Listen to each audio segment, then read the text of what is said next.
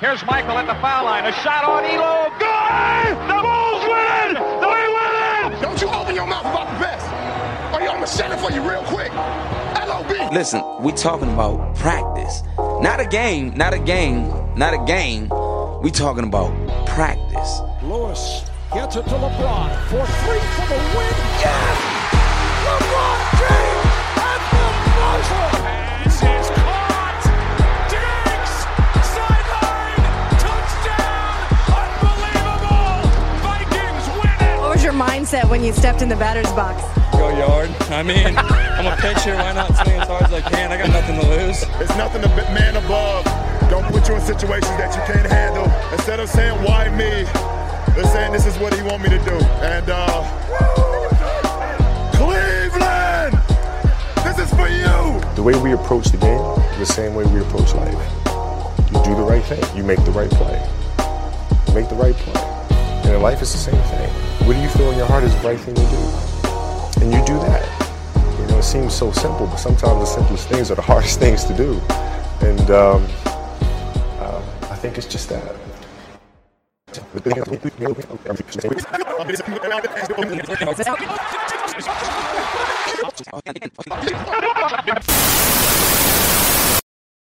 What's going on, people? Welcome back to another episode of What the Game Means to Me. I am your host, Jelani Brown. Got my co-host here, of course, again, Thaddeus Bell. How you doing today, sir? It's good. It's been a little minute. Of course.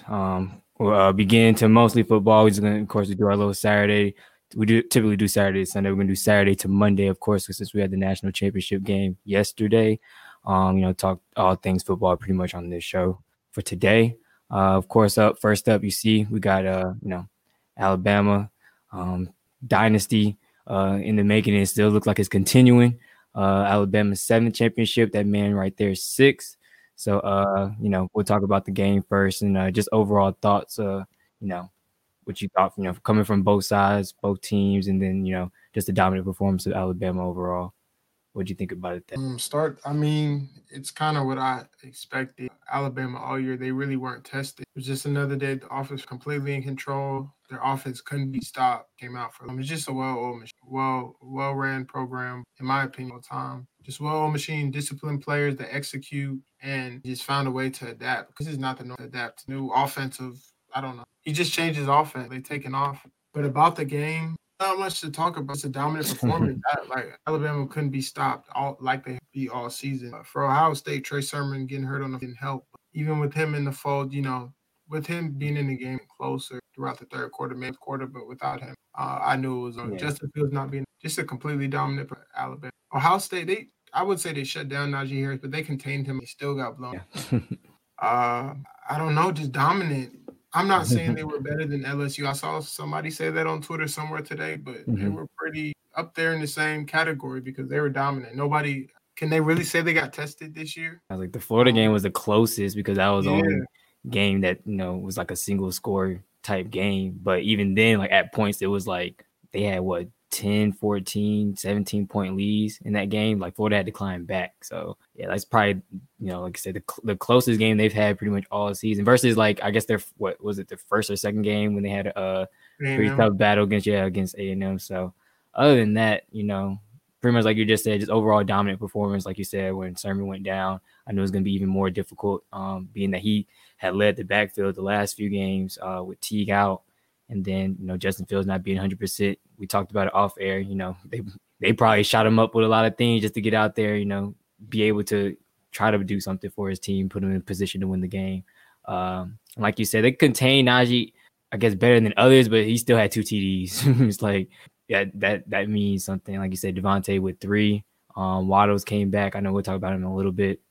It's just like they had weapons pretty much all over the field. Even guys like, we're going to be seeing next year for guys, I can't really pronounce his last name, but number 19, Billishling or Billingsley. Yeah, Billingsley. Billingsley, Friday Night Lights. Yeah, so it's like I said, they just had guys all over the field. Mac Jones played had another wonderful performance. I had it on the channel where I don't know if you like Dan Orlowski and Marcus Spears and all of them. They were talking about they were pretty much like commentating, but also talking about like side little things that was going on, and then during the game. So they pretty much was harping on him. They brought on Schefter as well, I believe, to talk, draft, or Todd McShay, not Schefter. Todd McShay on to, talk draft and everything, talk about Mac Jones and where they think he's going to fall and stuff. So, which we're going to also do in a few minutes. But yeah, man, like you just said, it's just from the very beginning of this season, we saw there was really no team that probably was going to stop them. And as it got, closer to the end of the year, it kind of just became more definite, more cemented that there's really no team that's probably going to be able to, put up a fight against them. A lot of people, thought Ohio State would be able to, and I even thought, I gave them a fighter's chance as well. Probably be able to be within a touchdown or two going into maybe the third or fourth quarter, just because how dominant they were last week against, or not last week, but 2 weeks ago against Clemson. I pretty much thought with Clemson they got a lot of weapons everywhere as well. I was like they held what we said last time we talked, Etienne and Trevor to 24 yards rushing as a whole. So I was like, all right, like. I honestly feel like Clemson has, maybe the last two games have showed differently, but I thought Clemson had a little bit more offensive weapons than Alabama did, because Alabama it's really been a three-headed monster all year. Najee, Devontae, Mac Jones. And I felt like, all right, if they're able to stop Clemson the way they were, they might be able to match up and stop Alabama, in the same type of way, especially them being, like I said, it's those three guys. So, but, overall, it showed like they're just a dominant team. It was their year, and they had a phenomenal run. I don't know if it's as great as LSU's last year's, but like you just said, it's up there. You got any more thoughts before we? I guess we. I can add a couple more. Yeah, things I didn't add. Play calling by Steve Sarkisian was great. I know I don't know if you're the bigged fan of him because of how he was PTL. I liked him that second year. It was just a weird, it wasn't really even his fault. Like, it was just like I said, it's just so much turnover. Matt has always had two coordinators every 2 years. It just took a while to gel and mesh. I didn't like the hire at first, but that second year, it showed Matt's numbers was better than his MVP year. So, I felt like, we could.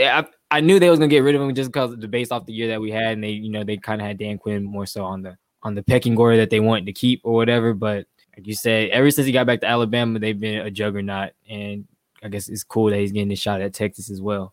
Yeah, the entire game, man. Everybody and their mother and the Devontae Smith was the main guy, and he kept scheming him open pretty much. Like, he was getting his guy the ball. Like, there's not much to say. And Ohio State, maybe they should have game planned a little more. I mean, the dude did win the Heisman, and he went. I don't remember his stats at half, but it's crazy. He had 170, I think, at half. Yeah, it's up to. Yeah, it's just a well-oiled machine, man. Like, their offense looked unstoppable, literally unstoppable. And Mac Jones, I don't think he played a bad game all season. And I probably missed maybe 1 or 2 games, but he didn't have a bad game. He never looked rattled. He's a very anticipatory thrower, very accurate. Hopefully, these little one-year wonders, they always don't translate well to that. But I'm pulling for him, and he had a hell of a season. Yeah, I can say any other season, he might win the Heisman. The receiver on his team doesn't go crazy. If Jalen Waddle plays, he might win the Heisman because Devontae said a remarkable season by him, and just them as a whole. Yeah, right where they belong. Yep, exactly. What you were about to say. I was about to say the same thing. So it's crazy. Maybe it's been a crazy year overall for college football. With so much stoppage and COVID and everything.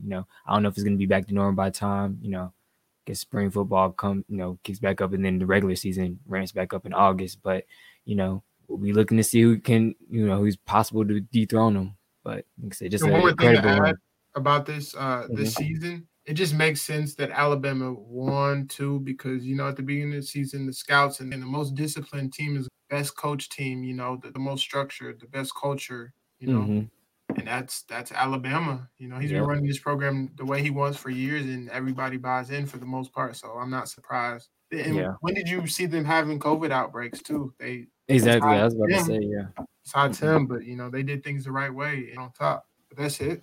Yeah, pretty much. Like I said, not much to say. Like I said, they're holding that trophy again. Trophy's back in Tuscaloosa, and I know they're enjoying that one down there. So we'll move on and talk a little bit, like I said, about some of the big guys that are supposedly headed to the draft. Maybe more than likely are headed to the draft this upcoming spring.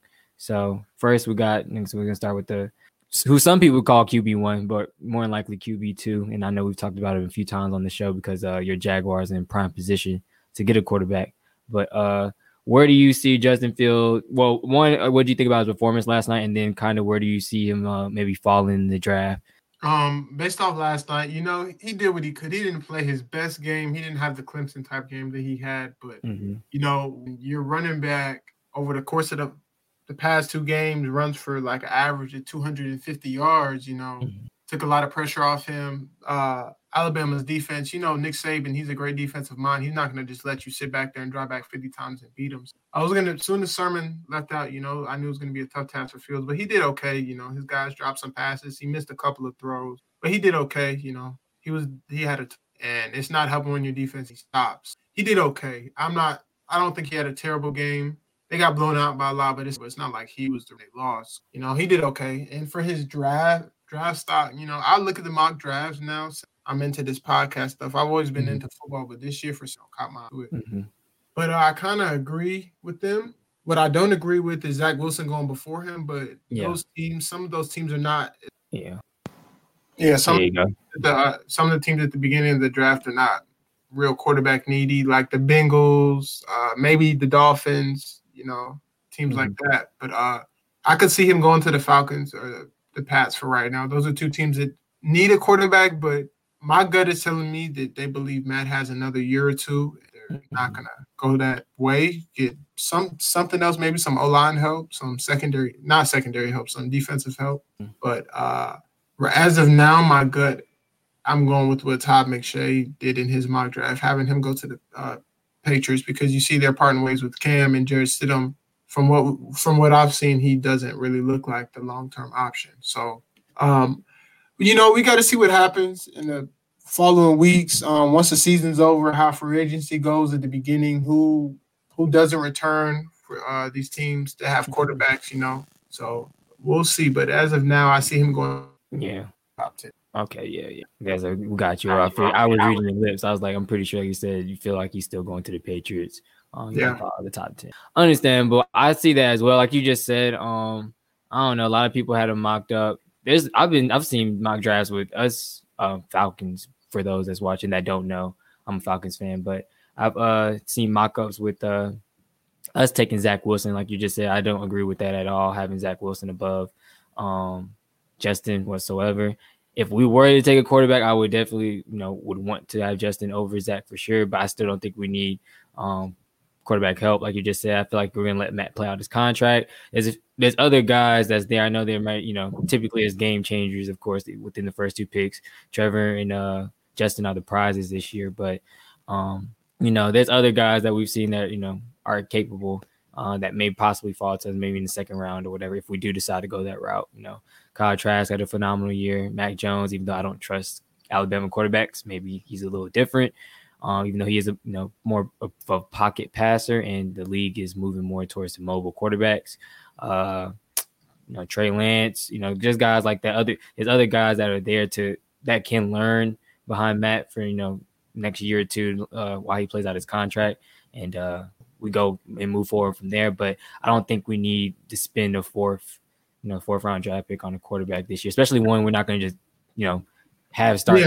Unless y'all trade Matt in the offseason. Yeah, and of course that's they're kind of giving the reins to the new regime, whoever we hire, head coach and GM wise. But yeah, I still feel like we need to spend that on the defensive line. Definitely need rush end help. Hopefully we're able to draft a bigger guy, a game changing guy versus one of the little small like hybrid type linebackers that we typically go for. So that's what I'm thinking. And I don't know. I feel like you just said, there's not in this draft is different because there's not that many. A lot of the top heavy teams or the ones that's the draft, unless he goes to the Jets, is kind of like he can fall to the Patriots at 15, or maybe they decide to move up somehow, some way. But yeah, if it's not the Jets, I'm hoping we don't pick them. And then hopefully, like I said, he may fall to the Patriots, which would be honestly amazing. That would be I guess it'd just be a cool little matchup, made in heaven, Justin Fields, and because that was a lot of talk at the beginning of the year that maybe the Patriots, when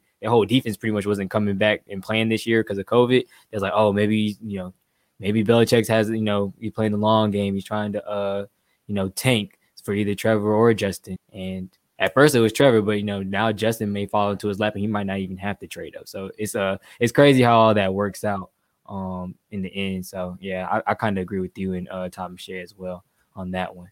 Next we got Najee. So who do you think I guess what teams do you think you may suit best? There's a few teams that need some running backs. And kind of like where do you see him falling? And do you think his stock has risen even more than what it probably was already at within these last few weeks? Going into the season, I don't think people had him as a day one back, but after this season, I think he's a first round pick. Running backs, they usually don't go that high in the first round unless in the first round or high in the first round unless they can't miss. But for me, it's kind of, I don't want to sound like I'm following Todd McShay, but they do their homework more than me. So what he said sounded good to me. I can see him going to the Steelers. They're, if not 32nd, one of the bottom 5 rushing teams. They can't run the ball. That's one of the reasons why they lost. You can't drop back and throw the ball 60 times and expect to win, even though they fell behind, but still. They need a running back bad. People were hoping that James Conner was going to be the guy, but that's obviously not the case. So I can see him fitting in. He's an every down back. He's a versatile back. Ben likes to throw the ball to the running back. He loved doing that with Le'Veon, and that would fit him well. And another spot, that I think he'd go, because running backs go late in the first round, possibly, I could see him going to Buffalo. They might, I don't know, Devin Singletary, he's okay, but I could see them taking him back. Or possibly the Arizona Cardinals, replacing Kenyon Drake. But, it's kind of hard because a team's not going to take Najee Harris in the first round unless that's one of their number one needs. They're going to try to wait to see if they can get him in the second round, which is why I'm skeptical about what I said for those teams like Buffalo. They probably have some other needs. Arizona, I know they need some offensive line help, and they need to Pat Pete's on his way out, stuff like that. Yeah. But I'm going to have to go with McShay. If I had to pick one team, I would say the Steelers, because they're running back needy and they don't have that many weaknesses. Like, their defense is strong. Their O-line is okay. I don't know. They don't need receivers.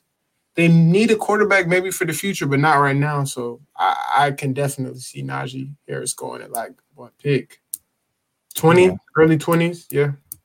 Steelers, Cardinals, and Buffalo would be my teams if he goes in the. Yeah, I don't have too many, arguments. I pretty much agree smack on with, like you said, you and Todd McShay.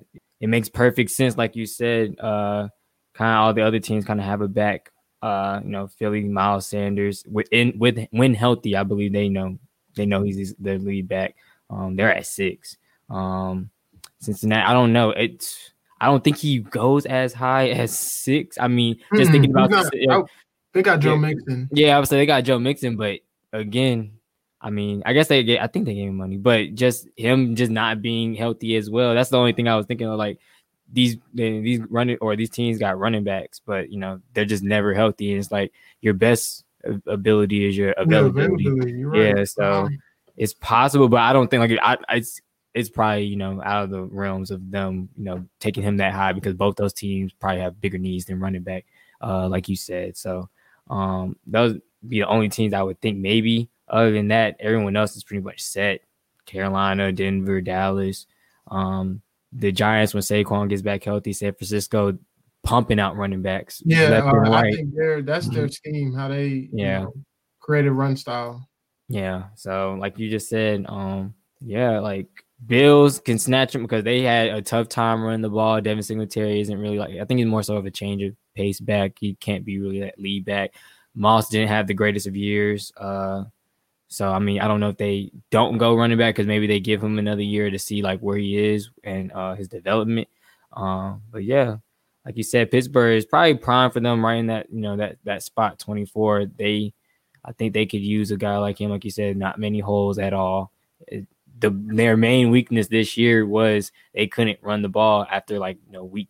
They literally didn't. We got to the point where they didn't even try to run the ball. Exactly. So it's I can see him going there, fitting there as well. And it's even cooler that he's been able to show his pass catching abilities the last few weeks as well. So I think Pittsburgh will get a steal right there at 24. And like I said, most teams don't like to draft running backs high, but I think if they swipe him up there, and then I mean, depending on what Big Ben does, more like he might be done. And I think we're gonna talk about that at the end of the show. But depending on what he does. If he comes back another year and he's strong and plays, well like he was like the first 10, 11 games of the year, then they're right back in the conversation. They got a shot in the AFC at least. So it's crowded though. It's only going to get tougher because it's a lot of young quarterbacks. Yeah. Yep. I can't argue with that. You're right on. Next guy we got Devontae Smith, breakout year, Heisman winner. I forgot what other award he won. He won like 2 other awards. Broke a record yesterday, 3 TDs, and like I said, probably I think close to 200 yards in the first half. So where do you see him falling to? What teams may suit him best? First, really quick, I gotta go talk about his season. Just really quick, remarkable season. First, receiver to win the Heisman since Desmond Howard in I think 91, which is remarkable, man. Just testament to his hard work, dedication. At first everybody only knew him from the catch. Maybe that was one of his 10 catches on the season, and now he went from freshman year to doing that to senior year to winning the Heisman, taking over the game really yesterday. But for Devontae, man, his stock has risen tremendously going into the season. And from what I remember, they were only talking about Jamar Chase and Jalen Waddle being the top guys, maybe even Rashad Bateman from Minnesota as well. But I don't know. Chase took that year off. Jalen Waddle got hurt. Marshall from LSU, he opted out. He's going to be taken in the first round too. But I think this guy is the number one receiver taken. I don't know, but I could see it happening. For me, hold on. I put it down in these notes really quick, the 3 teams. I think I can see him going to the Dolphins, Cincy, and possibly, I know this sounds crazy, but Indy, they need a little weapons. T.Y.'s getting their O-line is stacked. They got DeForest Buckner in a trade. They need some secondary help and maybe a linebacker. They could add another weapon for Phillip Rivers, which it sounds like they're going to keep him. But, man, he's a top 10 pick. I don't see him getting out the top 10 based off this season. I don't think the Bengals snatch him up because they have some young receivers, but the Dolphins, I could see him going at 4 and pairing Tua with somebody he's familiar with. And another deep threat. It's hard to – I don't know. It's crazy how much everything changed for him because I didn't know where people were talking about him going before the season, but he's definitely top 10. I can't – if he gets out of the top 10, something has to happen. Something like the Laremy Tunsil video where him getting caught smoking weed. Something crazy for him to get out the top 10.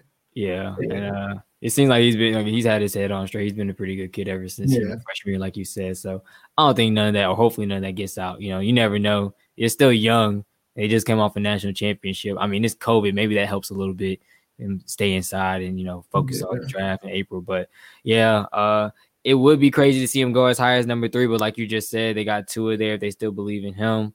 Pair him with a guy that he's familiar with, give him another weapon to that receiving core that most of the time or typically most times is banged up a lot. So, Miami would be a nice little spot for him. Cincy, like you just said, they got T. Higgins this past year, got Boyd. They might be set, but like you said, who knows? Maybe they want to add another weapon as well. But Indy, I like that pickup. That's they're 21st. I don't know if he gets through. Yeah, that's what I'm saying. I don't think so.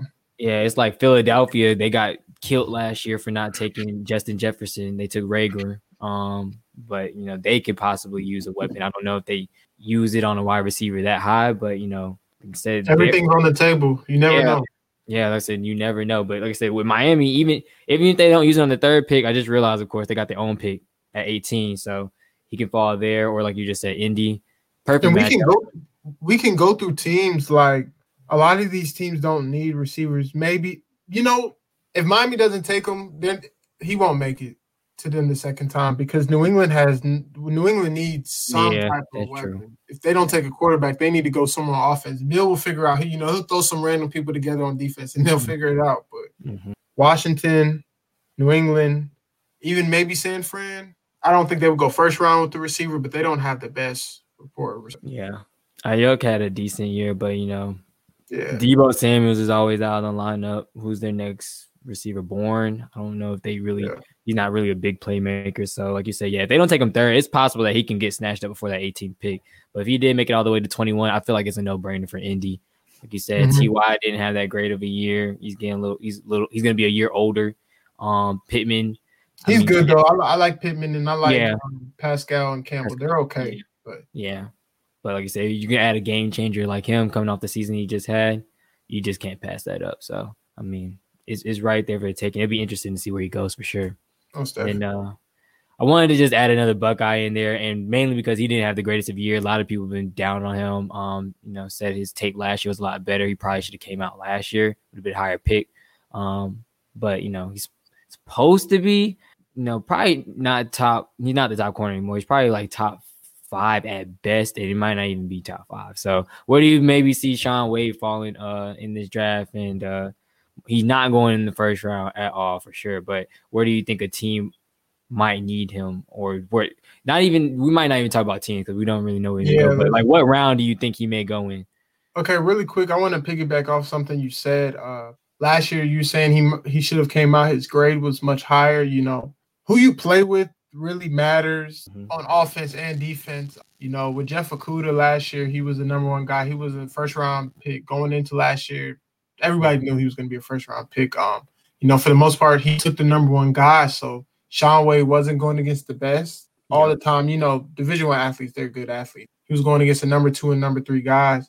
So for the most part, he got the best. And, he was kind of not saying he was hiding, but he wasn't really exposing. This year, he had to go against the number 1 guys. More pressure was on him. He was playing a lot more man when I feel like he's more of his own corner in some ways.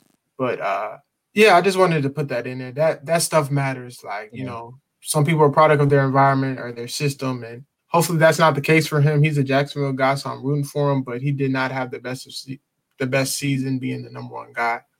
And team-wise, I really don't know, man. There's a small feeling I have that he could fall back in the first round if a team needs a corner. They see the potential, but these last couple of games he put on tape aren't the best. But for me, I might say the Raiders might take a chance because they're young in the secondary and they have some guys that they've drafted that they're not too fond of. So it's kind of hard. I would have to evaluate every team's roster and see what their biggest needs are, but I know the Raiders need some secondary help. So I could, and especially since he's not going in the first round for the most part, I could see the Raiders picking it. Yeah. What about you? Yeah, like you said, it's gonna. I mean, if a team takes a chance on him in the first round, like I said, it's probably just going off upside and tape from last year, maybe. And he's a day 2 pick though. For me. Yeah, and even me too, or even knowing that maybe there's some guys that, like you just said, it matters who you play with. Maybe they have a guy on their roster already that they know can be like a number 1, and he can kind of be that shadow type corner as a number 2, and they feel comfortable with that, so they take a chance on him and his upside. That's the only way I really see him going in the first, and it'd be like late first if there's even any teams late first that need a corner. But like you just say, he's a day 2 pick for me. I don't know. Tom McShay was saying, he kind of exposed and stuff. Like he's been exposed a lot this year to where it seems like he can't be that outside lockdown type corner that they see him more so as like maybe a nickel package or a dime package type guy, to where he's covering slot guys, shadowing as well. But like I said, I don't know. I don't think, I kind of agree. I don't know if that's really his place, his spot in the league when he gets there, to be that outside shutdown corner type guy. But, maybe with the right team, right fit, right culture, he's able to turn things around. Maybe it's just a down year overall. Like I said, just the new COVID probably hit this team the biggest in a lot of ways. I guess one of the big name teams that COVID hit a lot, the biggest. So, I mean, I don't know if he ever was one of the ones that caught it, but maybe that type of stuff kind of affected him. I just be trying to give kids the benefit of the doubt, I guess. But, overall, I don't know. Like I said, I think he's a day 2 guy, and I don't know if he's like that outside shutdown corner that people may have thought he was last year. And then lastly, we're going to hit on our guy, not really our guy, but, the guy showed himself this year, proved, pretty capable quarterback, and he can play with the big boys. Mac Jones. A lot of people have a lot of different thoughts swirling. One, because just the history of Alabama quarterbacks, the style of quarterback he is, but also, on the other side, the type of year he's had, and just, what he's put on tape overall in his, lone year starting. So what do you think about Mac Jones? Where do you think he may fall? And do you think he comes in day 1 starter wherever he does fall? I'm going to go with your last question first. No, I do not think he's a day 1 starter. I think he needs to develop a little bit. Great season, man. Flawless season. I promise you, I don't think he had a bad game. There was a stat, I think, correct me if I'm wrong, I think he had the highest QBR ever for a season in NCAA history.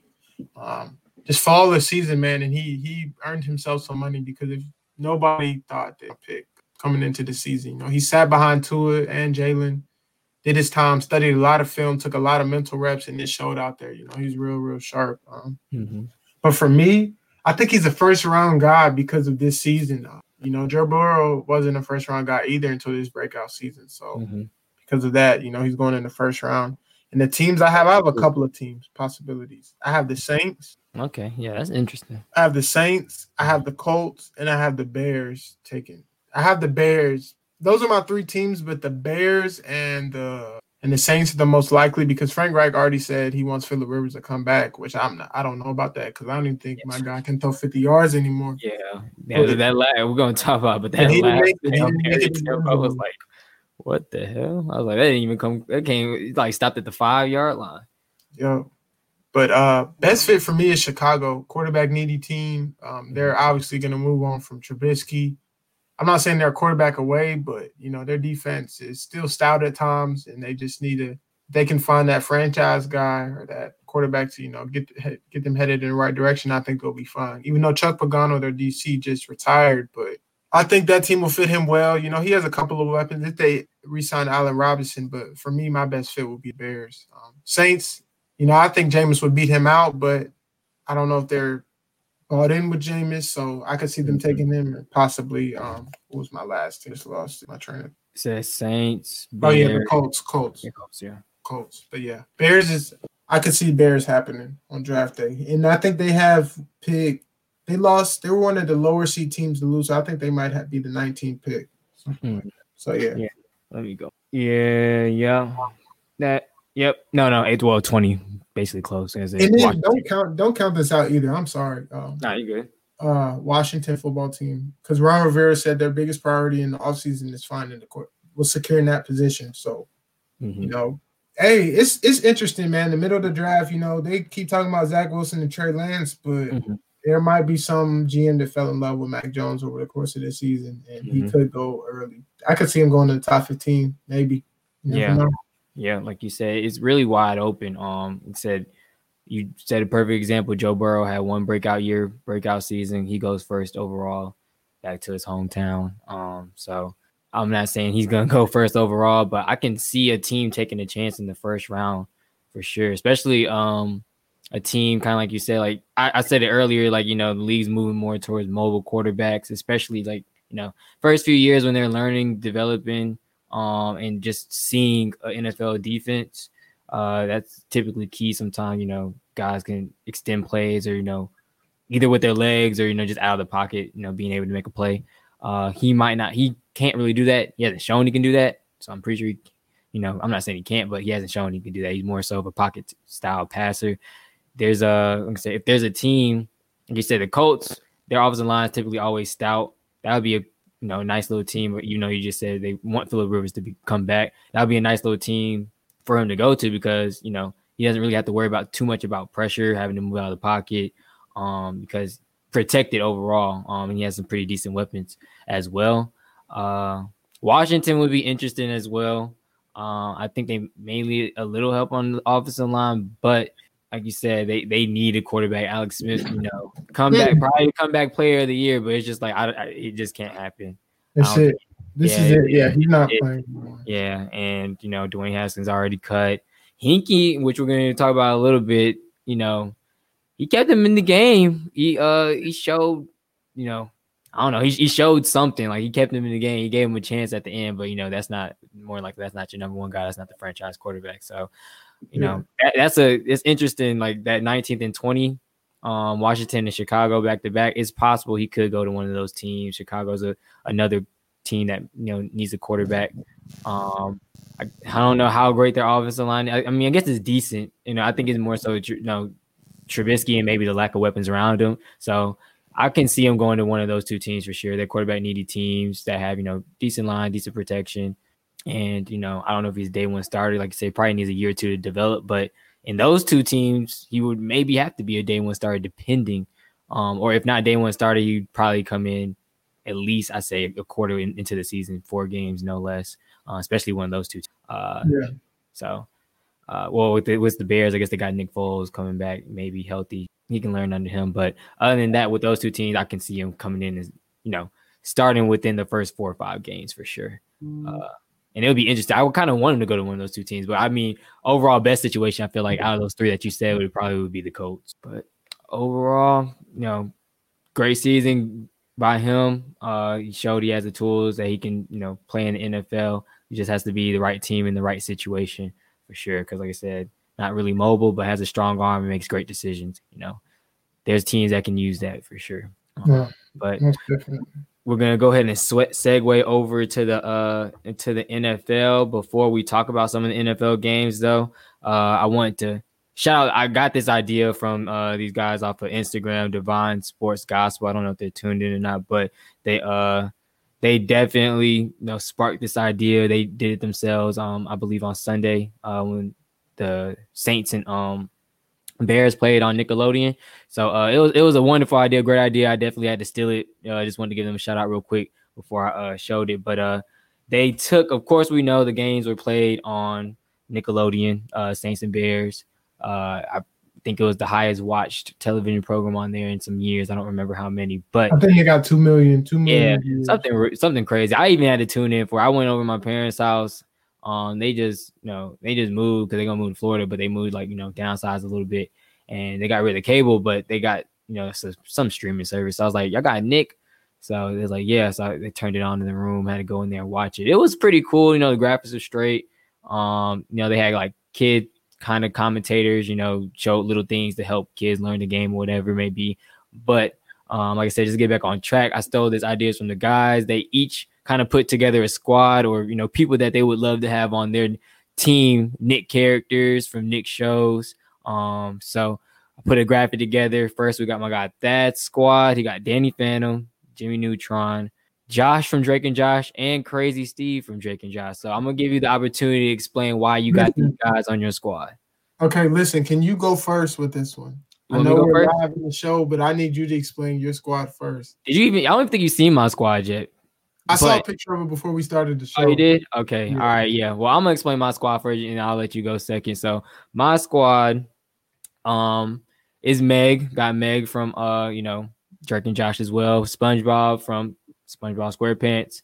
Jorgen from Fairly Odd Parents, and Tommy from the Rugrats. So my squad looks a little unorthodox, but it makes perfect sense. We got Meg and Jordan kind of bring the same type of intensity, but Meg's a little bit smarter. They both bring intensity. They both bring heart. They both bring passion. But Meg is just, overall, just a little bit meaner. She's smarter. She's conniving. Probably perfect on the defensive end. I don't know, or defensive side of the ball. Probably defensive end or a strong safety, something like that.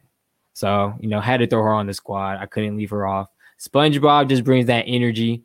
You need an energy guy on your team always. He's going to be the guy that, like I said, rallies up the team when we're either down or he's going to make that big play. Energy guy. Look, typically athletic. He's always ready. His name's always ready to be called. He's ready to hop in the game, and he's going to be there. Jorgen, like I said, he just brings the muscle. He brings that intimidating factor. He's a big guy, strong guy, somewhere in the offensive defensive line. He's someone that you need on your squad for sure. And then Tommy, just that born leadership. He's a leader. He was born leader at heart. I know he's a baby, but you can see if you watch the Rugrats movie, that man leads his team, leads the squad to success. We need a leader. Tommy's that guy. This is my squad. Like I said, it makes perfect sense to me. I feel like we get a few dubs. We might make it to the should make it to the Super Bowl with this squad right here. But we'll let that. Cause I'll go back, let that kind of explain his squad. He got a few ballers on your side, but I don't know if there's anything that matches up with mine. But I'll let you explain. All right. My squad it's a little basic.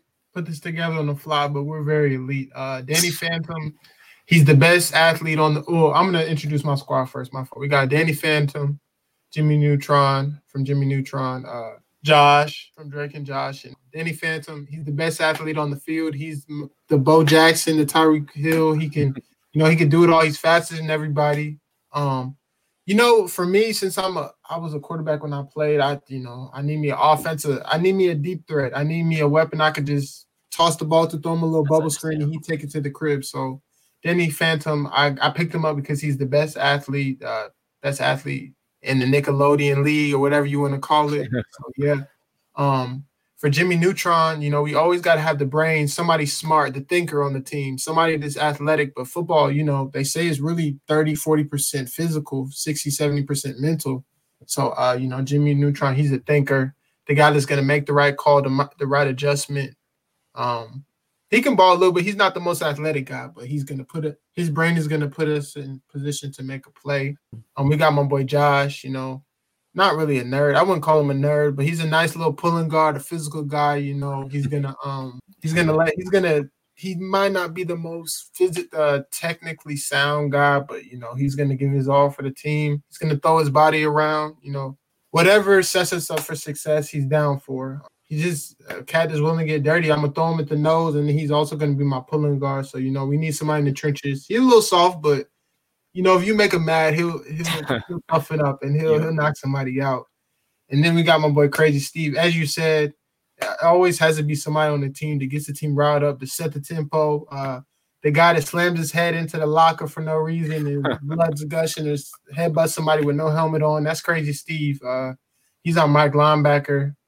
He's sideline to sideline. He's a fast dude, crazy wired, He could get run over all game, but every time he's gonna pop up ready to hit somebody the next play. He's a crash dummy, but he just sets the tone for our team. He comes in screaming. Everybody on game day, everybody's trying to be serious, but he's the guy that comes in getting everybody juices flowing. He's who we played with in high school. Somewhat, I guess, our Rodney Jones. He's crazier than Rodney, but he's our Rodney. They're a little crazy. So that's my guy, Crazy Steve. He's my quarterback of the defense. Yes, sir. That makes sense. I like your squad. Like I said, you put together a nice little crew. Physically wise, we might be overmatched with mine. I got a baby and a girl. But overall, I think and a sponge too. I just realized. But yeah, I think if it was head to head, I think my team might take the cake. Maybe 7-point win, 7-point swing. It would be close though for sure. We'd have to figure something. We would have to figure something out. Yeah, possibly, but we would have to figure something out for Danny Phantom. He probably is the best athlete out of the whole crew, so makes sense. I like it though. Nice little fun segue. But these are Knicks squads. I'm gonna probably put it on Twitter or Instagram or somewhere. Have somebody vote, see which one who's is the best. But we'll move on and talk about, like I said, the game that was on Nick. And talk about the rest of the NFL as well. So we'll talk about these teams and kind of like, where the ones that did win, kind of where we see their future going, and then the losing team, what may happen for them in the offseason. So real quick thoughts on the game, and then where do you see the Saints kind of faring next week against the Bucks or the Bears? Pretty boring game. The Saints, pretty boring game. The Bears didn't play that bad, but they missed their opportunities. And when you play a team like the Saints, you got to capitalize. Like Trubisky didn't play his best game, but he threw the best ball of the day, and Williams didn't come down with it. And that changed the game. They ended up going for it on fourth and not getting it when they could have been up 3.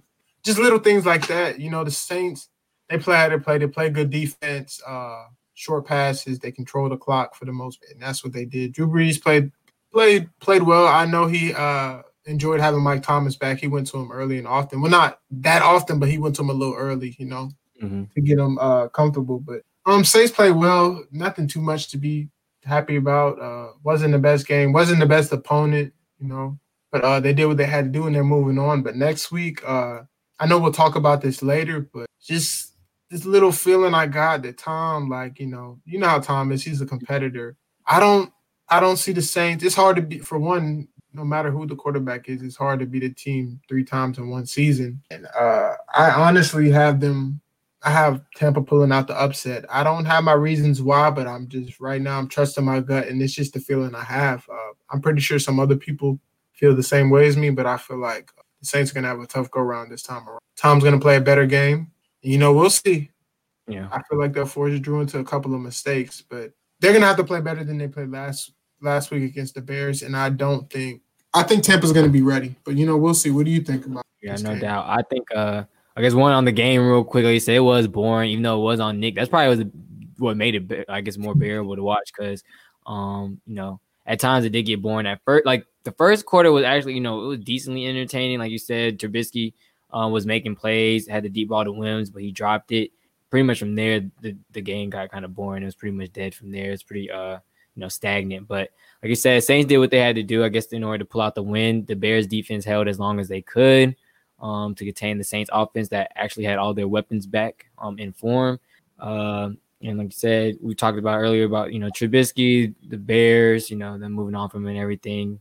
He didn't play terrible, but there was times where either his teammates wasn't making plays for him or he wasn't able to make plays. Like even that 4th down scramble where, he got hit before the line and then, knocked out of bounds and everything. So stuff like that shows why they probably will be moving on from him. But, like you said, we just segued into it about the Saints and Bucks next week. We'll get it for the 3rd time this year. Both times the Saints handled the Bucks pretty handedly. But like you said, it's hard to beat a team 3 times in a season. I think the Bucks have been trending in the right direction. The last 4 or 5 weeks. And Tom Brady, AB's clicking, Godwin's clicking. If Mike Evans is healthy, overall it's going to be scary. It's going to be a great matchup, I think. Hopefully it's a high-powered offensive game, which I think it will be because I think I don't know if Devin Bush and those guys will be back for this game. They should be, but I don't know if they will be or not. Yeah, Devin White, he's back. I think he just got cleared. Okay, cool. Yeah, so he's back. I mean, overall, like they have a great defense, but they take a lot of chances. And Drew Brees is a veteran seasoned quarterback, so he might be able to either pick them apart or take advantage of those chances that they do take. And same thing, honestly, on the flip side, the Saints have a stout defense as well, but their secondary, I always call them so trash, and I call them they so soft and trash to me. But overall, they're good. I know sometimes I'm a Saints hater, but because I'm a Falcons fan, but I gotta do the job and talk what I see. But they in the way they take a lot of chances as well. They hold a lot.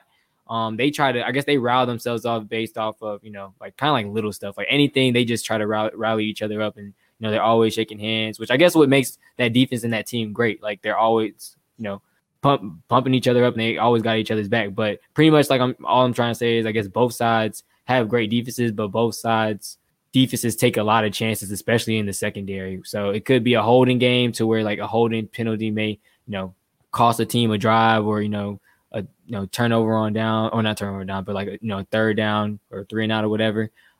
So it's going to be a tough task because both sides has weapons, offensively, and, it's kind of like picking your poison. Like, Michael Thomas looked decently great. I think all of them having a week together, to face the Bucks again.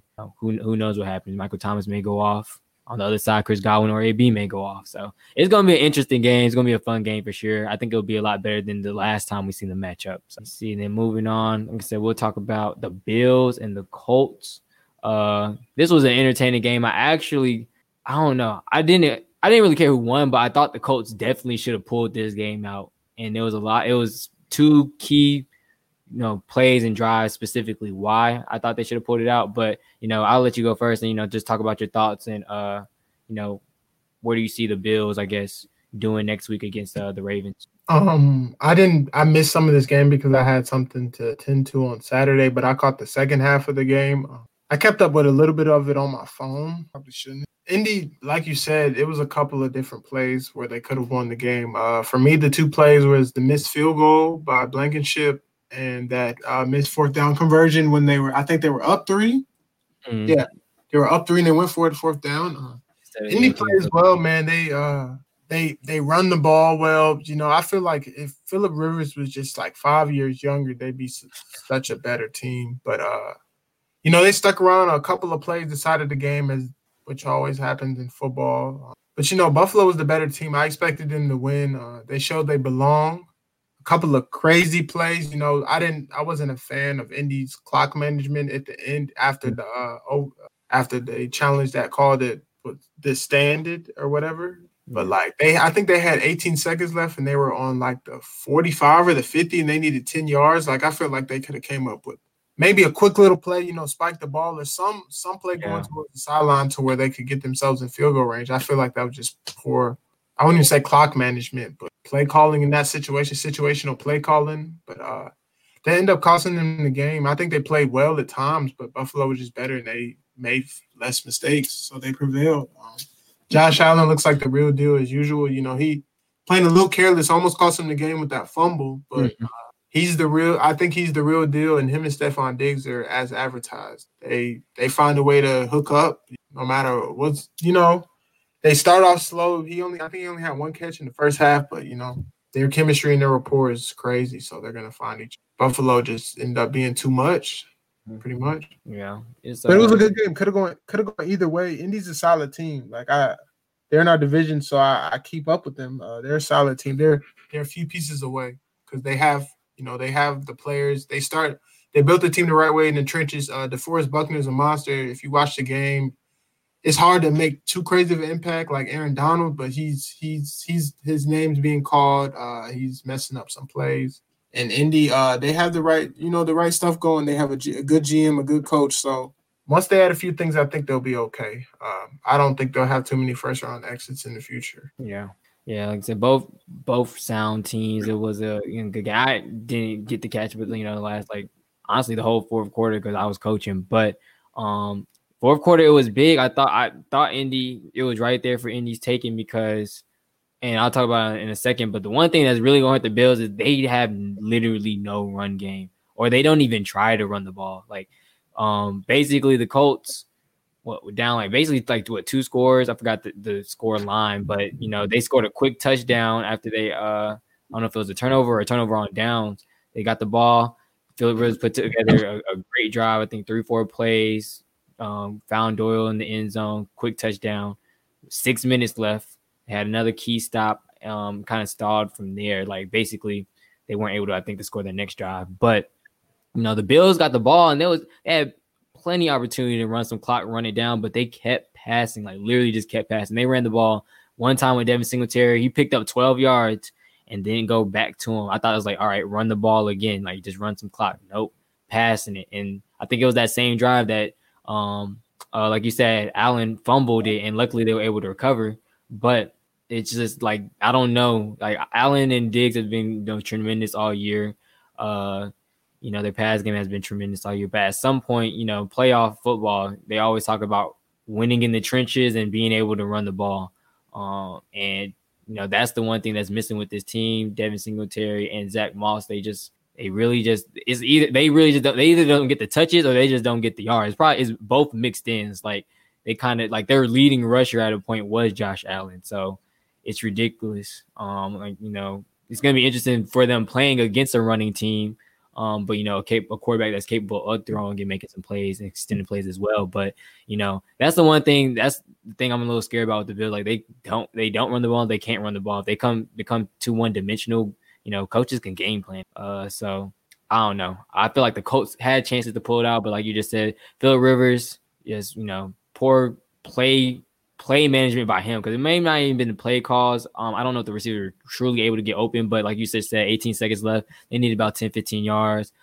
2 straight plays. He ran 5 seconds off the clock and then ended up throwing it out of bounds, not even giving the receiver a chance. So like you said, they could have had they had success with crossing routes and basically middle of the field type routes to where they could have got one quick pass, spiked it, and then maybe gave Blankenship a chance at a field goal to tie to go into overtime. But it just wasn't, I guess, meant to be. Poor play management by Philip Rivers to end the game, and that was all she wrote. He couldn't get the ball to the end zone for a Hail Mary either. So, like you said earlier, they want to bring him back for another year, but they kind of got to start thinking about future wise. I know they got Jacob. Yeah, Eason. Eason. So he's still developing though.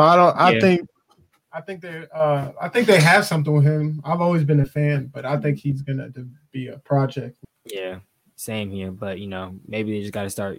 They have to develop him this upcoming because Philly's showing signs, but this year if they're going with Phillips, this definitely has to be the last year. But a surprising game, I think, surprising for some, maybe not surprising for others, but Rams and Seahawks. Rams were able to pull it out.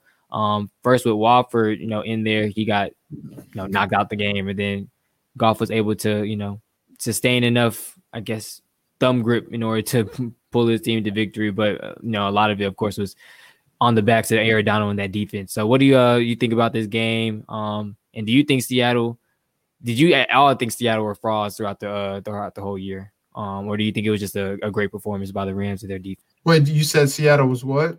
Frauds. All right, I'm going to answer that question no. I don't think Seattle was frauds, but as the season went on, their offense got worse. I don't know what it was. I don't really watch them play, but, Russell Wilson at the beginning of the year, he was at the top of the MVP race, and he just steadily declined as their offense declined and DK Metcalf's production declined. But I don't think they're frauds, but there's something going on. But to talk about the game, man, I was shocked. I know the Rams defense had their number for the most part, but I just thought I thought Russ would play better in the playoffs, I was just really shocked, man. Russ was, 11 for 27 for 174 yards. All 174 yards he had to work for. Nothing came easy. They just really shocked me, man. Like, I know when people see Russ taking sacks, they're like, oh, he's holding on the ball too long. But you got to think, like, the back end, it must be locked because Russ is not – he gives his guys chances. It's just a credit to the Rams defense as a whole, especially the front four and the back and the secondary. But they were just all over him. They contained well. They didn't let him get out the pocket that well. And, Aaron Donald's just a grown man. I don't know what to say. I'm just surprised. They shut Seattle's offense down, and Cam Akers had a hell of a day. They were able to run the ball at times because Jared Goff did not play well in the time he came in, which I'm not blaming him for because 10 days off of a broken thumb, that's not fun to play on, especially I don't know if it was cold in Seattle, but I know his thumb got stiff a lot. But just a surprise, DK Metcalf somewhat getting taken out of the game. He had 2 TDs, but one was on a broken play and the other one was in garbage time, so I don't really count that.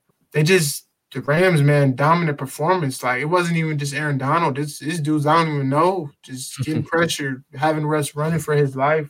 A little bit of that, too. I saw they just fired their OC. Well, they parted ways with the OC, but some of the play calling I wasn't really a fan of. Some of the calls on third down, some of the 1- and 2-man routes, stuff like that. But just a total shock. I had the Seahawks winning. I thought the moment was going to be too big for the Rams, even though they've been in playoff moments in the past couple of years. But just shocked, man. The Rams defense showed up. Their D coordinator, obviously, for, I guess, obvious reasons, he's getting some head coaching interviews. So, man, that defense is just different. Like, I know Sean McVay, they ran the ball well, but without that defense playing like that, there was no way they were going to – they showed up. And hopefully they can do it again next week. And pretty much the Rams have played Seattle pretty tough literally all year. I think they took the first – battle. The second one, I think Seattle squeaked it out. Literally. Yeah. And, of course, this one, just a dominant performance by the defense. Like you said, had them pretty much, had Russ pretty much shook, but, I don't know.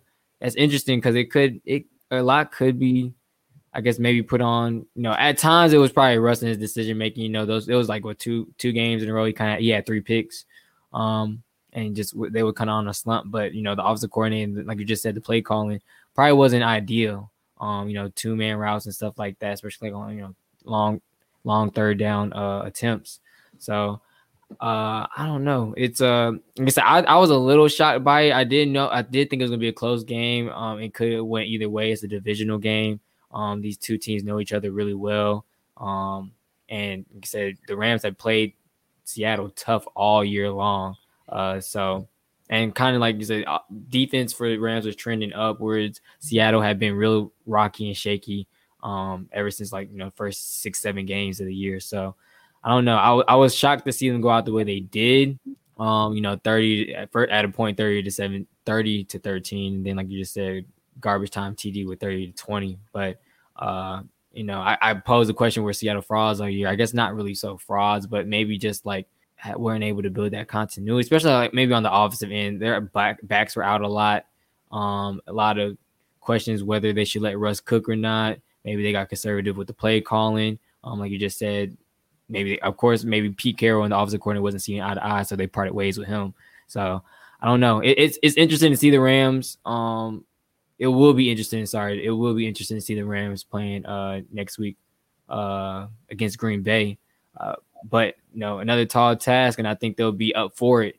Because like you just said, that secondary is scary, their front four is scary. They got playmakers all over the field on that side of the ball. It's just will their running game be able to be sustained? Will Cam Akers be able to have another great game? Would Goff be able to limit turnovers and be able to, grip the ball, throw the ball well enough? Will Cooper Kupp and Aaron Donald be able to play? Like stuff like that. I was gonna add that. So hopefully they're healthy, because it will be a nice matchup to see. That defense versus Green Bay, and who very well may be the MVP this year, Aaron Rodgers, and that offense with Devontae Adams and the boys. So it's going to be a good one. I think this upcoming week, especially in the NFC, the matchups are really there for the taking. It could go either way. And then next we're going to move on. We'll talk about the Titans and the Ravens. Definitely was an interesting game. It was a pretty entertaining game as well. Lamar finally gets that monkey off his back with the playoff games, and what better team to get the win against than the one that blew you out last year and had people even talking in the first place. So just real quick thoughts on the game, thoughts on Lamar, thoughts on them moving on. Happy for Lamar. Like you say, got that monkey off his back. A lot of people were on his case.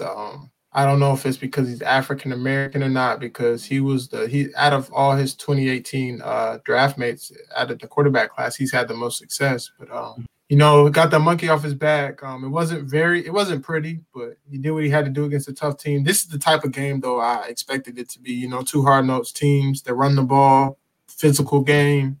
Yeah.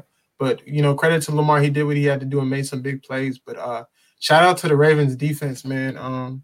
If I came into the game thinking Derrick Henry was only going to have 40 yards on 18 carries, I was like, yeah, you're lying. He's going for $140. He might have 40 yards on one carry. But, man, they play well. And one thing about when you play Derrick Henry that the Ravens did, you have to tackle well. Like, he usually doesn't go down on the first piece of contact, but some guys are making solo tackles, and that's big versus a guy that's like 6'3" or whatever he is, man-child. But shout out to the Ravens defense. Shout out to Lamar. And, they just settled down after the Tennessee took that quick 10-0 lead. They just settled in. They ran the ball. They controlled the clock. They played defense.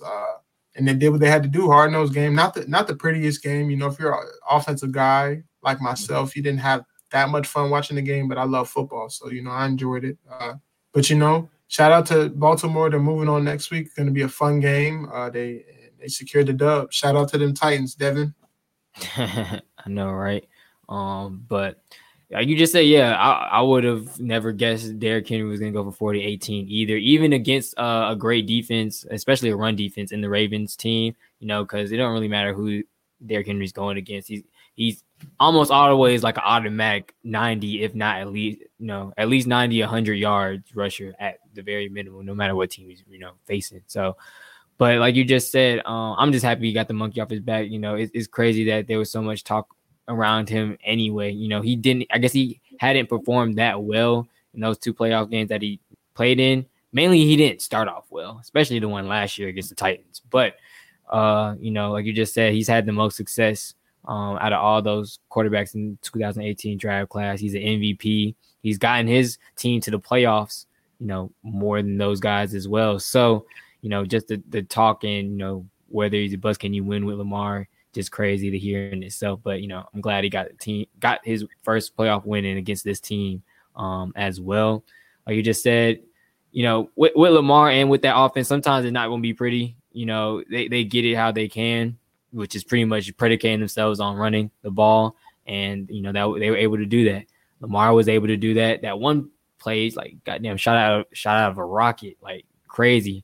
Dropped back and 1-2 hit the hole and was gone. So, they that's what they predicate themselves on. They're gonna run the ball, but if he has to make a play with his arm, he's capable of doing it. It's gonna be a test. It won't be a testament to anything, but I guess it's gonna be an interesting matchup, versus a Bills defense that hasn't been as stout as they was last year. I forgot what their rankings is, but they're not that great of a pass defense, I believe. I don't know where they are in rush. I would have to look it up real quick, but I think they're like somewhere in the middle of the road. But it would just be interesting to see what angle they take, if they're attacking. More like obviously they get their bread and butter off of running, but he's gonna have to extend and make some plays with his arm at some point, and I think he'll be able to do that. So it's gonna be a close matchup, and it's gonna be a great matchup. I think this might be outside of the Saints and Bucks game. The Bills and Ravens might be my favorite, which I know we'll probably talk about later on in the week. But shout out to Lamar, like you just said. Shout out to them boys. Great victory and great win. But before we move on, got to ask you, was this disrespectful or was it, just all in good fun? It was neither. They did what they had to do. It was personal. Week 11 and week 10 they played. They broke down on their huddle.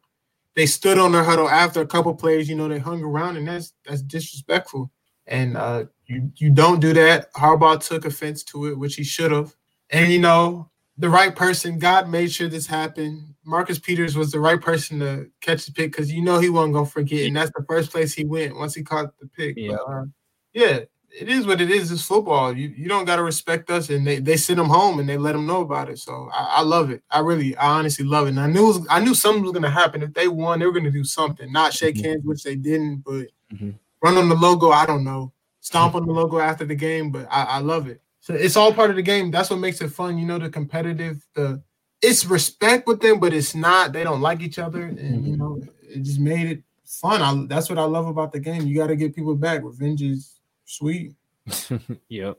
And they eliminated them last year, too, so that taste was in their mouth for a whole year. Exactly. So, like you just said, just pay back revenge from earlier in the year. Disrespectful. It's been a lot of talk about logos this year, with Juju as well. Logos, people doing all this, dancing and craziness. You don't remember when we were in high school, when we were freshmen, they used to say, "Don't step on the cat" when we came in the. Oh yeah.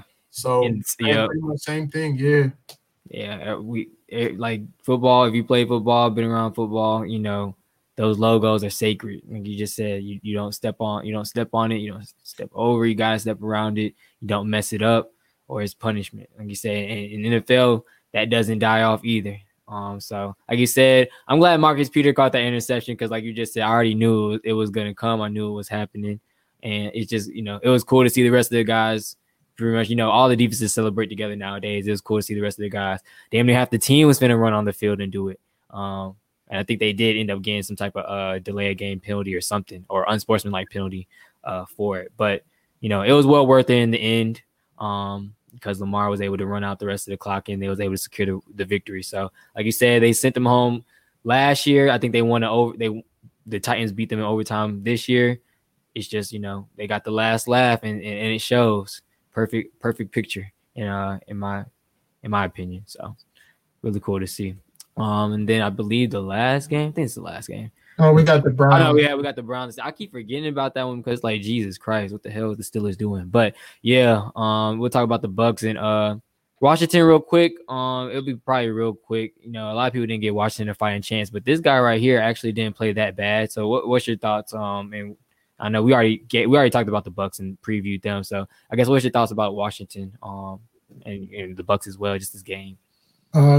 Not a bad game. Some people said it was going to be a blowout. Shout out to Taylor Heineke. I don't know if you know this, but he used to train at this place called GSP that I always trained at. He went to college too, actually graduated 2012. Oh, wow.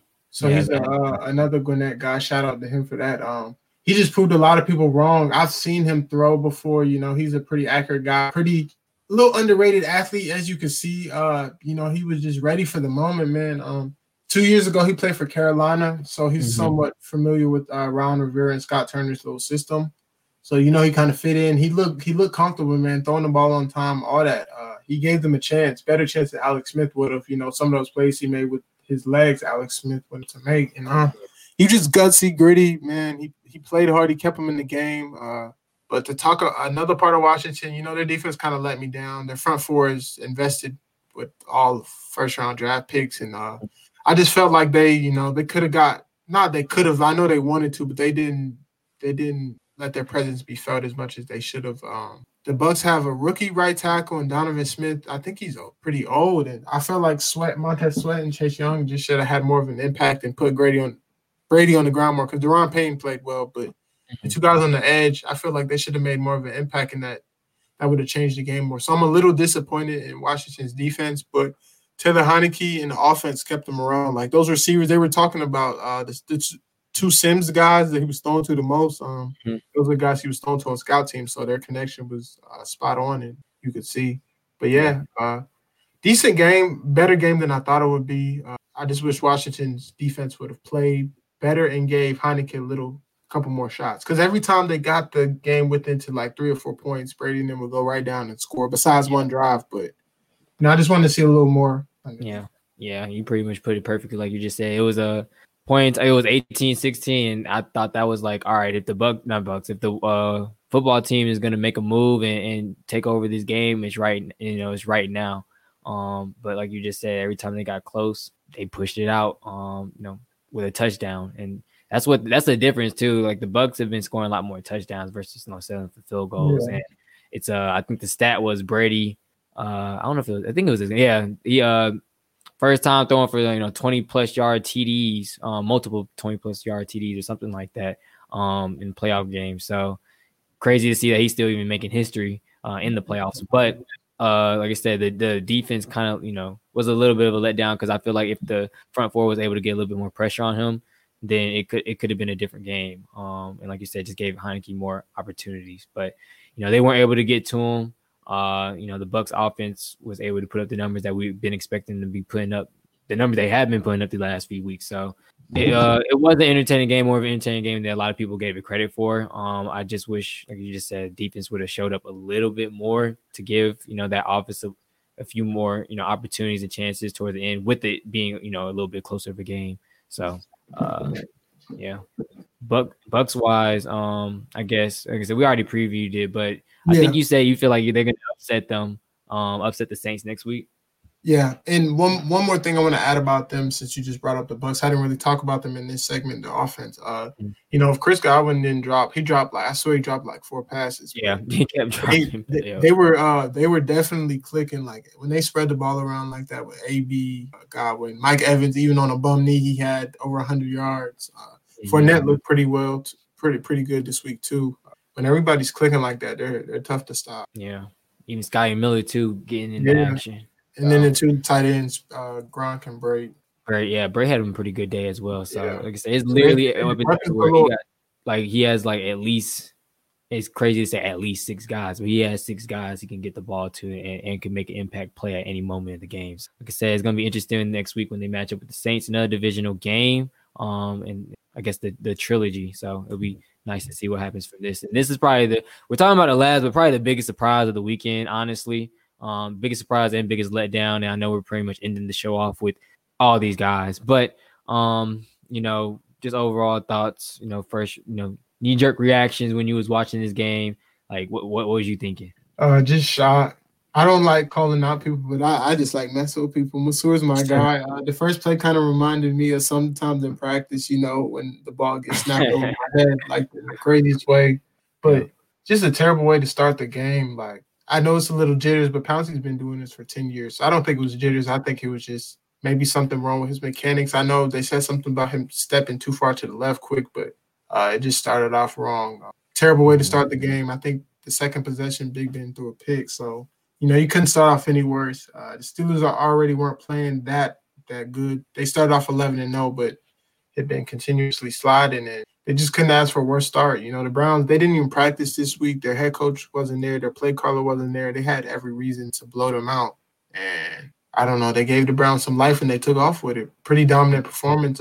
Defense played well. Kareem Hunt, Nick Chubb played well. They didn't have too many huge runs, but they ran hard. They did what they had to do. Baker played well. He didn't have to do too much because he played with the lead, but he didn't turn the ball over, which is the biggest thing, and they played defense. Yeah. So shout out to the Browns. But it was a shocker. Like, I'm watching the game, I see the snap over the head, then the Browns scores 14. I go take a shower. I'm like, Pittsburgh going to come back. I get out the shower, it's 28. I'm like, what's going on?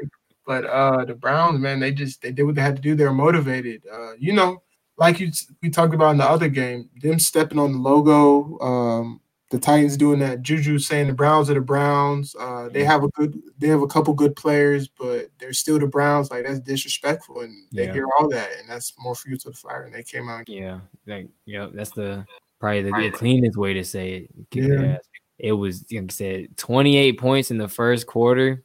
Ridiculous, like you just said. At home, couldn't have been a worse start for the Steelers and the most perfect start you can ask for from a Browns fan, because like you said, they got short fields, even and the defense score, with the snap over the head, defense score, but even with that, they got short fields because Ben Roethlisberger threw three picks, I believe. So, I got short field, was able to take advantage with Kareem Hunt. I think he got him 2 TDs. Nick Chubb kind of sealed the game. I think he, had that long run as well. So it was a dominant performance in a way, but, also capitalizing off the mistakes of the Steelers. So, like you said, just fuel to the fire. Juju, all the antics he had the whole year, him talking about the Browns are just the Browns, not giving them the respect whatsoever. It just showed, like, I don't know if they, it's literally just a week difference apart. Like, literally played them last week. I know they sat some guys, but, if this was how they was going to come out and play, they might as well have put those backups in for the rest of the game to give them a chance, because, I guess they looked at it as, we didn't have our starters, we didn't have our guys. We only lost by 2 and barely lost by 2. So we'll go in there next week at home. We'll be fine, and, handle our business. But nope, just turn of the tides, and, Browns did what they had to do, played a perfect game, in a sense, like I said, capitalized off those mistakes and, sent the Steelers packing. So I don't know. And even now, I know you saw what Chase Claypool, said on his little live or whatever about. He doesn't get it. Yeah, none of them get it. And that's the thing. It's, they're young and just naive and dumb. It's like, nah, this is the NFL. This ain't high school. You can be, talking on social media to, your rival team and then like come out and just perform and do stuff like that. Like, nah, like these guys are professionals just like you. They're in the league for a reason. Can't be talking out your butt and then expecting, wins and stuff. And then even afterwards, after taking a loss like that, you got to own up. You can't be talking about like, they're going to go home next week. At least they got the opportunity to play them next week. Like, y'all sitting at home now. So yeah, no, they beat y'all. So everything he said goes out the window. They are going to get, I don't know what word to say, but the Chiefs going to put 40 on them. But they knocked y'all out the playoffs. Y'all at the crib watching. Y'all could have had the opportunity to play Buffalo or the Chiefs, but y'all at the crib. So shout out to the Browns. Yeah, overall, just good win. I don't know. It says a lot, like I said. I guess it, cool for Browns fans, cool for Baker, to get him another win. I guess to continue to prove, doubters wrong. Even me, I don't think I'm fully convinced at all. But it's cool to see this Brown team like literally turn around so quickly. In a sense, was it just 2016 or 17? They was 1-15 or 0-16. One of those. Yeah, not too long ago. Yeah, so it's nice to see them, clicking, got guys in there that are winners, and then they're, on to the divisional rounds of the playoffs. So, and then we're gonna end off a little bit longer show than we typically do, but fully loaded and had a great conversation today. Talking all these teams, but we wanted to end off the show with new segment, different segment. We're gonna do game balls, of course. Talk about our guys. So each of us had a pick. I went with Devontae Smith, of course, and then Thad went with a group effort in the Rams defense. So Thad, I'll let you go first. Giving out your game ball and I guess tell the crowd why. I'm going with the Rams. Going into this game, I think they were the top defense in the league, and everybody and their mother expected Russell Wilson to have one of his vintage not vintage, but one of his vintage big game performances. And the Rams just kept the pressure on him. They got pressure literally all day. They made him hold the ball. A lot of those sacks were coverage sacks, and it was just a collective group effort. Everybody played well. Even Jalen Ramsey played well. Donald, even the unknown guys. The guy pictured in what's his name? Darius. I think 31. I think his last name is Williams, something like that. The guy that caught the pick six. Everybody stepped up. They did what they had to do. That pick six was straight game, studying tape.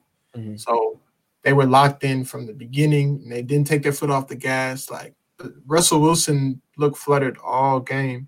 And, like, we're looking at the box score. The score was 20-14, and his 2 TDs, one was in garbage time and one was off a broken play. So everything, they had to work for everything, and just kudos to them. I did not see this coming. Jared Goff didn't even have to play that well. Like, it was literally, it was a dominant performance. They put up 20, but it was a dominant performance by the defense. They showed their worth, and they showed why they're ranked as the top 5 defenses. They just changed the game. Without this performance, the Seahawks are moving on, basically. Yeah, exactly. Yeah, perfect group of guys to give that game ball to. Like you said, everybody stepped up as a whole. Like I said, they had been putting pressure on Russell all year long, and they just submitted to this game. Like you said, just studying film and putting on the show. Like you just said, that pick six was just all film. Like, he literally didn't think about it, didn't give it a second thought. He blitzed it and caught it, took it to the crib. So, perfect game ball for them. My game ball, of course, going to Devontae Smith. I know we talked about him earlier in the show, but 12 catches, 215, 3 tubs. Most of that, pretty much all of that, coming in the first half because he broke his index finger, dislocated it or something, and pretty much didn't play the rest of the game because it was pretty much already in the hands of Alabama. But can't get no better than that. Overall, just a dominant performance. He's been playing dominant all year. Won the Heisman, won another award, like I said earlier. Proving all the doubters wrong. He's a smaller guy. He even said it in his Heisman speech. Just keep going, believe in yourself. Bet on yourself because, there was guys touting against him because he was, smaller, not the typical, big receiver measurements and everything. But, he's shown all year he can hang, and he probably just cemented himself possibly a top 5 pick in the draft. If not, definitely first round for sure. So my game ball goes to Devontae. That has, of course, the Rams. I think both well deserving of their game balls. And then lastly, we're going to end it off with another segment, Bench 'em. And we actually agreed on this one beforehand. So only one graphic for this segment. So Bench 'em, we went to Ben Roethlisberger. I'll let you tell why. I guess your Bench 'em award went to him first. For this one, it's more for you. It's more of just Big Ben. For me, it's the Steelers. It's like the Steelers. But the quarterback takes most of the blame, as you guys know. So we're gonna go with Big Ben. 4 turnovers in a win or go home game. Some bad timely turnovers. A couple weren't on him. Some were tipped. Some were when you throw it hot and behind. When you throw your fastball or put some mustard on the ball and it's behind, you're asking for an interception. But just, not the best game by Big Ben. We've seen him play better in big games. His team needed him. They put a lot on his shoulder. Them being behind put a lot on his shoulders, asking him to throw the ball 67 or 68 times. But just not his best performance, put his team in bad spots at times. But he didn't get much help from his team. So we're saying bench Big Ben. He had a bad performance. Blaming him, but it's not all on him. His defense didn't get off the field sometimes when needed. His receivers did not catch all their passes. And just as a whole, the team didn't play well, and it's just a disappointing performance by a Hall of Fame quarterback. And hopefully this is not his last game, which I don't think it is, but I think, if I'm not mistaken, he has a $41 million cap hit, so it'd be interesting to see if this was his last game in the Steelers uniform. But I hope not. But, sorry, Ben, but you got to take this blame, man. Y'all going home. Yeah, I can, like you just said, a lot of the blame goes to the quarterback, of course, but I tested. I put him up there because I'm giving him a lot of it, but like you just said, it's the team. Like, that snap over his head to begin the game, that's not on him. Of course, that's on Pouncey. Like, there's other guys on the team that, didn't come through. The defense obviously didn't, come through and show their dominance like they typically would or do. Even in short fields, they weren't even able to force field goals. Like, they were just scoring TDs on him. So, he does deserve a lot of the blame, of course, throwing 4 picks. Like you said, some of them wasn't his fault, but, you just got to own that as the captain of the team, as the elder of the team, the quarterback of the team. You just got to own that. So I'm saying bench Ben Roethlisberger. He's possibly retiring. Possibly might seeing the last throws of him in the Steelers uniform. Like you just said, he does have a cap hit. Maybe he's persuaded or energized to come back for one more year. If they're able to fix that running game, because we talked about earlier, they don't have too many other holes. So as long as they're able to keep him up, keep him healthy, maybe improve that running game, add a few more pieces on the defensive side, get Devin Bush back and healthy as well too. That'll be a big key on the defensive side. Maybe he does come back for one more year and get a little bit of revenge. And like I said, we talked about it earlier. They get that running game fixed. They're right back in the conversation. they got Mike Tomlin, they got Big Ben, they got weapons in the receiving core, and their defense is stout. So, they have a chance. But for today and for this weekend, he earns our Benchum Award. Yeah. And pretty much that's gonna wrap up the show. Like I said, really, really loaded episode, of course. We want to talk about the national championship, but also get the games in over the weekend. Introduce some new segments with that as well. So definitely appreciate everybody for tuning in and listening, and those that will be listening the audio version later on as well. Thad, you got any last words, any last thoughts? I know we're going to be talking about these previewing the games a little bit later in the week or whatever, but any last words about the show today? Not really. Good week of football, great week of NFL, two days of football all day, NFL games all day, and then capping it off with the Natty, even though it wasn't the best game, but just a good week for football and good week for sports. Yeah. And looking forward to another good weekend. Yeah. Like you said, like I said, we will preview it for sure, but this upcoming weekend and the games that's scheduled, we'll have a lot of great matchups, and then hopefully a lot of memorable games as well. But thank you everybody for for tuning in, for watching. Like I said, for those that will be listening to the audio version later on, you know where to find us. On Twitter, WTG MTM Podcast, Instagram, What the Game Means to Me, and also Facebook at What the Game Means to Me as well, where you could comment, rewatch the replay, and all that. Leave us questions, comments, concerns, whatever the case may be. So appreciate you, Thad, of course, for joining, for coming on another episode. Of course, not coming on, of course, you're the co-host, but for coming in, talking sports, talking football, and we'll be ready this, I guess, upcoming weekend and talk a little bit more. Yes, sir. Appreciate y'all tuning in.